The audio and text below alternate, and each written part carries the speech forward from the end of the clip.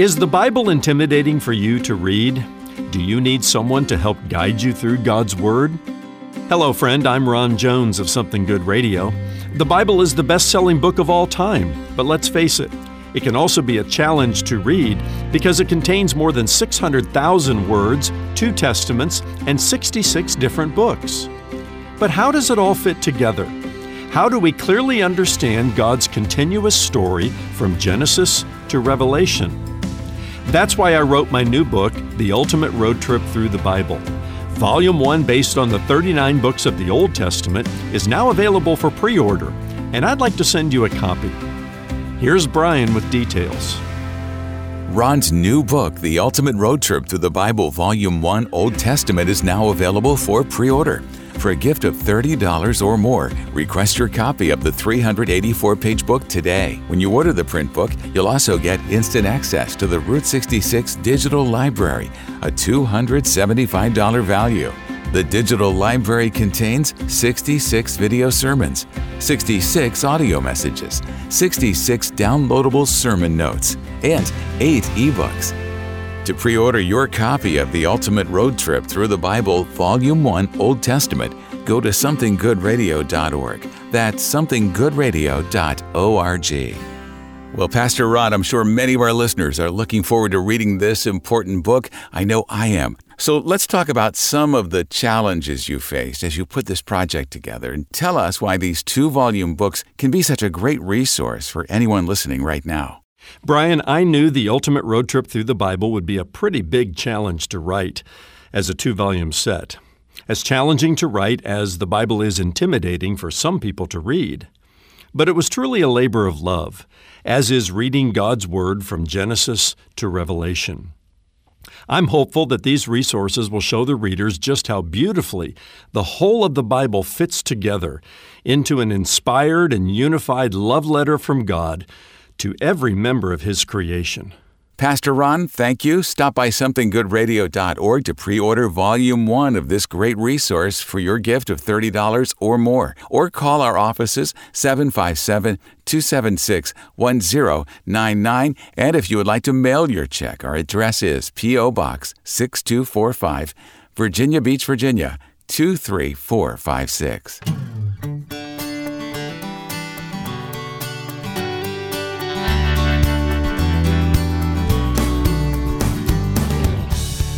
Well, false teaching has been around in the church almost since its inception.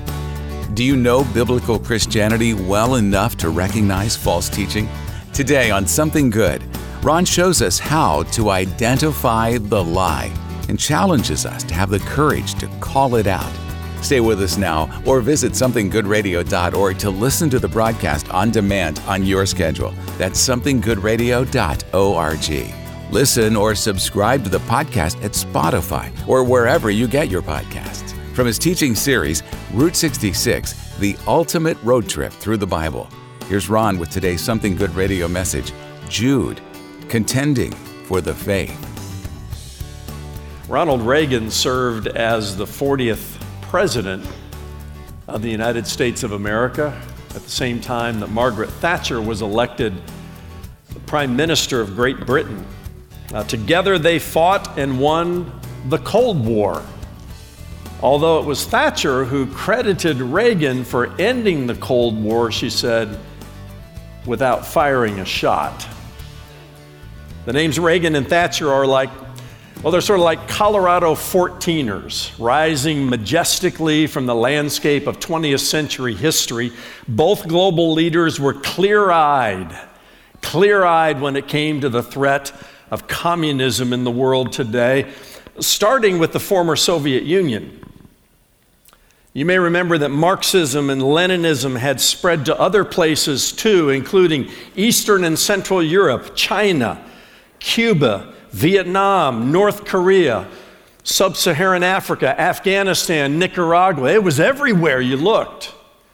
Ronald Reagan believed it was time for a new strategy in the fight against socialist communist ideology. You remember what his strategy was? We win, they lose. Oh, for the clear-eyedness of a Ronald Reagan today. In the Berlin Wall speech on June 12, 1987, Reagan courageously sent word to the Soviet General Secretary. He said, "Mr. Gorbachev, tear down this wall."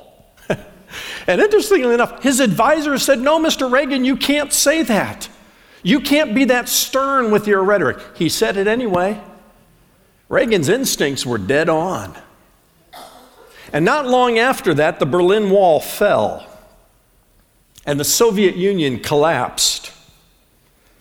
According to Lee Edwards of the Heritage Foundation, in the end, even Mikhail Gorbachev, the last leader of the Soviet system, publicly acknowledged the failures of Marxism-Leninism and the futility of Russian imperialism.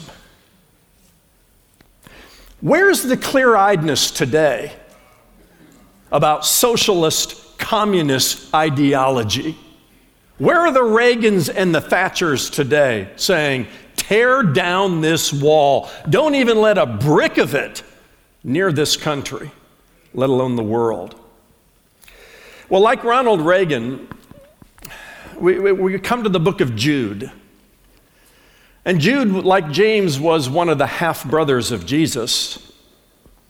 And Jude was equally clear-eyed about that which threatened the pure gospel of the Lord Jesus Christ in the first century. Jude joins the choir of New Testament voices who sternly warn about false teachers that Jude says crept in unnoticed to the church. And he begins his letter with a brief greeting that extends grace and mercy and peace to his readers that he called beloved in God the Father and kept for Jesus Christ. He comes back to that idea of being kept for Jesus Christ at the end of his letter, and we'll comment on that again. But beginning in verse 3, Jude writes this: "Beloved, although I was very eager to write to you about our common salvation, I found it necessary to write appealing to you to contend for the faith that was once for all delivered to the saints." He goes on to say, "For certain people have crept in unnoticed, who long ago were designated for this condemnation. Ungodly people," he says, "who pervert the grace of our God into sensuality and deny our only Master and Lord, Jesus Christ." Jude started out writing a nice little soteriological letter about our common salvation. But then he learned about a 4-alarm theological fire, and he shifted gears under the leadership of the Holy Spirit. And he writes a different letter than what he intended to write, urging his readers to contend for the faith. I say in much the same way that Reagan and Thatcher contended for freedom. We're clear-eyed about the threat of communism. Jude is clear-eyed about the threat of anything that perverts the gospel of our Lord Jesus Christ. The word contend means to struggle in opposition, to strive in debate, to dispute earnestly. He says this was a faith that was once for all delivered to the saints. The phrase once for all suggests there is nothing more to add to the gospel and certainly nothing to take away. And when Jude saw some creeping into the church, unnoticed as it were, he sounds the alarm, shifts gears in his rhetorical focus here, and writes a scathing letter about false teachers and the unorthodoxy of their doctrine. I have a question for you. Are you clear-eyed about the gospel of our Lord Jesus Christ? Do you know biblical Christianity well enough to recognize false teaching when you hear it? Do you possess the courage, the Reagan-like courage, to tear down the walls of erroneous doctrine? How many alarms must sound before you grasp the seriousness of a catastrophic theological fire? Will you contend for the Christian faith in this generation? Because what was at stake in the first century is just as real now, friends. and we need to hear the alarm. That Jude and John and Peter and Paul, I mean, it's amazing, isn't it, as we've been going through the New Testament and especially the New Testament epistles, how many of these early apostles and writers of the New Testament sounded the alarm 2,000 years ago as the church was just getting started, sounding the alarm to those who crept into the church unnoticed and began perverting the purity of the gospel of our Lord Jesus Christ. Now, having sounded the alarm, Jude goes on to talk about why we should contend for the faith, and he draws from the first 5 books of the Bible to give us 3 illustrations from the past and how God dealt with unbelievers and their erroneous doctrines. Let's pick it up in verse 5. He says, "Now I want to remind you, although you once fully knew it, that Jesus, who saved a people out of the land of Egypt, afterward destroyed those who did not believe. And the angels who did not stay within their own position of authority, but left their proper dwelling, he has kept in eternal chains under gloomy darkness until the judgment of the great day. Just as Sodom and Gomorrah and the surrounding cities, which likewise indulged in sexual immorality and pursued unnatural desire, serve as an example by undergoing a punishment of eternal fire." James gives us 3 illustrations from the Old Testament and wants us to remember, first of all, Israel's unbelief after the Lord delivered them from Egyptian slavery. We can go back to Exodus chapter 12, verses 37 and 38 says that a mixed multitude went out from them with Egypt. What do you mean a mixed multitude? Of believers and unbelievers. And it wasn't long before the unbelievers complained about the Lord's provision during something I referred to as the grumble in the jungle. Do you remember that? Yeah.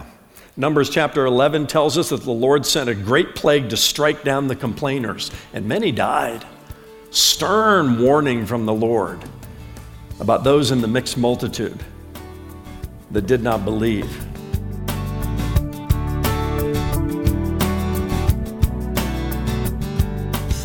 Don't go away. We're only about halfway through today's message with Dr. Ron Jones, lead pastor at Atlantic Shores Baptist Church in Virginia Beach, Virginia. Today's teaching is part of Ron's series, Route 66, the ultimate road trip through the Bible. Visit our updated website, somethinggoodradio.org, for more information on this series or to hear any of Ron's daily messages on demand. That's somethinggoodradio.org. When you stop by, check out our Something Good travel experiences. Travel beyond belief with Dr. Ron and Catherine Jones to Bible lands like Israel, Greece, Italy, Jordan, Turkey, and Egypt. Walk in the footsteps of Jesus or navigate Paul's missionary journeys. Several new travel experiences are now open for registration. Learn more at somethinggoodradio.org/travel. False teachers can be recognized by what they say, but they can also be clearly identified by what they do. With the rest of today's Something Good radio message, Jude, Contending for the Faith. Here's Dr. Ron Jones. Jude also points out the eternal fate of the angels who followed Lucifer in the rebellion against heaven's authority. In the books of Isaiah and Ezekiel, we learn that 1/3 of the angelic ranks followed Lucifer. Some of them are active in the world today in the heavenly realms, tempting and deceiving and doing what devils and demons do. But there are others that James refers to here that are locked up in a dark and gloomy place, reserved until the final day of judgment. And God will judge angels and demons and eventually cast the devil himself, the Bible says, into the lake of fire. And finally, Jude calls to remembrance the ancient cities of Sodom and Gomorrah, whom God destroyed because of their gross sexual immorality. Now, some people today want us to believe that the sin that God judged at Sodom and Gomorrah was not homosexuality, it was inhospitality. They were just inhospitable people, which is ridiculously false if you go back and read the story. Not to mention Jude's commentary inspired by the Holy Spirit. According to Jude, God judged the people in these ancient cities for their unnatural sexual behavior, meaning men having relations with men. And here Jude gives these three illustrations from the Old Testament to show us the dangers of allowing unbelievers and their false doctrines to mix with the truth. He says God judged them in the past. He'll judge them in the present. He'll judge them in the future. This is not something to mess around with. And then he goes on and makes his case against the false teachers, those who pervert the gospel even stronger, by comparing them to blasphemers. Let's pick it up in verse 8 where he says, "Yet in like manner these people also, relying on their dreams, defile the flesh, reject authority, and blaspheme the glorious ones. But when the archangel Michael, contending with the devil, was disputing about the body of Moses, he did not presume to pronounce a blasphemous judgment, but said, 'The Lord rebuke you.' But these people blaspheme all that they do not understand, and they are destroyed by all that they, like unreasoning animals, understand instinctively. Woe to them," he says, "for they walked in the way of Cain and abandoned themselves for the sake of gain to Balaam's error and perished in Korah's rebellion." Now, up to this point, Jude has not identified the nature of the false doctrine that he is railing against here. We can assume that it might have something to do with the Gnosticism that rose up in the first century and early second century that threatened the purity of the gospel of our Lord Jesus Christ. No, he's just exposing and giving reason why we need to have such a contention with false teaching, and why protecting the purity of the gospel of the Lord Jesus Christ is so important. The word blaspheme appears 3 times in verses 8 to 11, suggesting that arrogant false teachers speak irreverently of God. Moreover, destroyed by the things they practice, he says they act more like 3 Old Testament bad boys. He mentions Cain, Balaam, and Korah, who led a rebellion. They're more like these bad boys than true and trustworthy followers of God. He holds nothing back by calling them unreasoning animals who mock what they do not understand.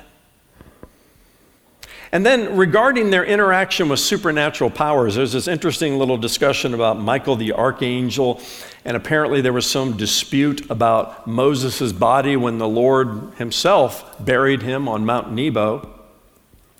And he says that Michael the archangel is more careful about the way he deals with the devil and supernatural things than these false teachers. I hear it all the time from false teachers who look the devil in the face and rebuke him. Jude says even Michael the archangel wouldn't do that. He says that's for the Lord to do. And Jude's not done with expressing his false contempt, or rather his contempt for false teacher. He goes on a little bit of a nature hike and takes us along with him, and he identifies some metaphors in nature that aptly describe the grave danger and the sheer emptiness of these apostates who malign the Christian faith. Picking it up in verse 12, just let these images from nature fully form in your mind as pictures of what these false teachers are like. He says they are hidden reefs at your love feasts as they feast with you without fear. Shepherds feeding themselves, waterless clouds swept along by winds, fruitless trees in late autumn, twice dead, uprooted, wild waves of the sea, casting up the foam of their own shame, wandering stars, he calls them, for whom the gloom of utter darkness has been reserved forever. I mean, Jude holds nothing back here. He wants us to get the full picture of the shamelessness and the danger and the sheer emptiness of those who masquerade as true believers in Jesus Christ and take on leadership roles in ministries and churches and so forth. Unexpectedly, following these verses, Jude quotes from the non-canonical book of Enoch about the Lord executing judgment on the ungodly. It doesn't paint a very happy future for those who are false teachers. And then he adds this unflattering description in verse 16. These are grumblers, malcontents, following their own sinful desires. They are loud-mouthed boasters showing favoritism to gain advantage. I really don't think we have the emotional fortitude to receive something like this today, because some snowflake would say, James, you're being a little bit too rough on them. No, he's not. No, he's not. Not any more than Ronald Reagan was about communism. He was clear-eyed about it. An ideology that is atheistic and godless and destroys human life. It's not a political issue. It's a moral and spiritual one. And we need to be as clear-eyed about the threat of socialist communism today, which has come through the back door of our country, as Jude was clear-eyed about the backdoor access of false teachers into the church. Overall, Jude's description of the false teachers kind of reads like 2 Peter chapter 2. The scoffers, he called them. The scoffers who come scoffing. I love that about Peter.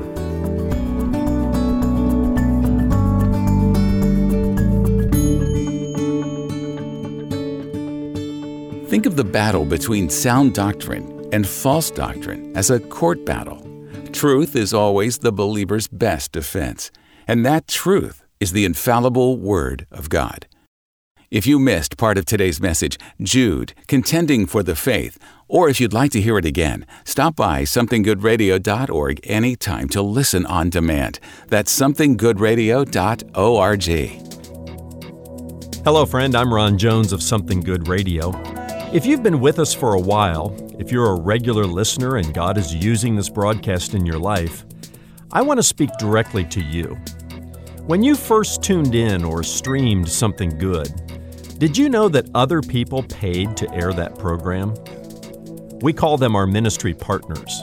They have people just like you in mind when they donate monthly to Something Good, which is a 100% listener-supported ministry. Now that you're a regular listener, will you do the same? Will you help us share something good with someone else? We created the 828 Club for people who choose to partner with this ministry through prayer and monthly financial support. It's based on Romans 8:28, which in the message says, every detail in our lives of love for God is worked into something good. I'm asking you to prayerfully consider joining the 828 Club today by giving $28 or more per month to share something good with someone else. And when you do, we'll send you some resources to help you grow in your relationship with God. It's our way of saying thanks for your partnership in this gospel ministry. So please join the 828 Club today. Here's Brian with all the details.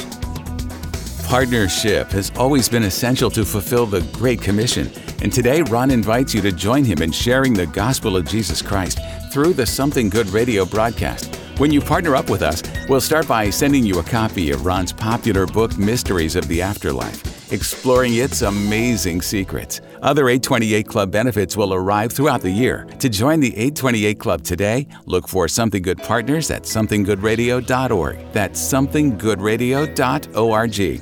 Or call 757-276-1099.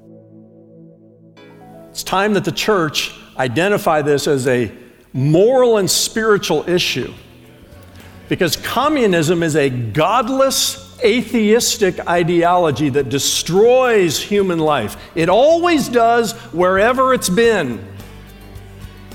And socialism is simply the kinder, gentler path toward atheistic totalitarianism. And it's here. Last 40 years, it has come through the back door into Hollywood, the media, higher education, now lower education, the church, and even seats in our government, elected seats in our government. That's tomorrow when Dr. Ron Jones shares part 2 of his message, Jude, Contending for the Faith. Join us then for Something Good, For Ron and the entire team here at Something Good Radio, I'm Brian Davis saying God bless and thanks for listening.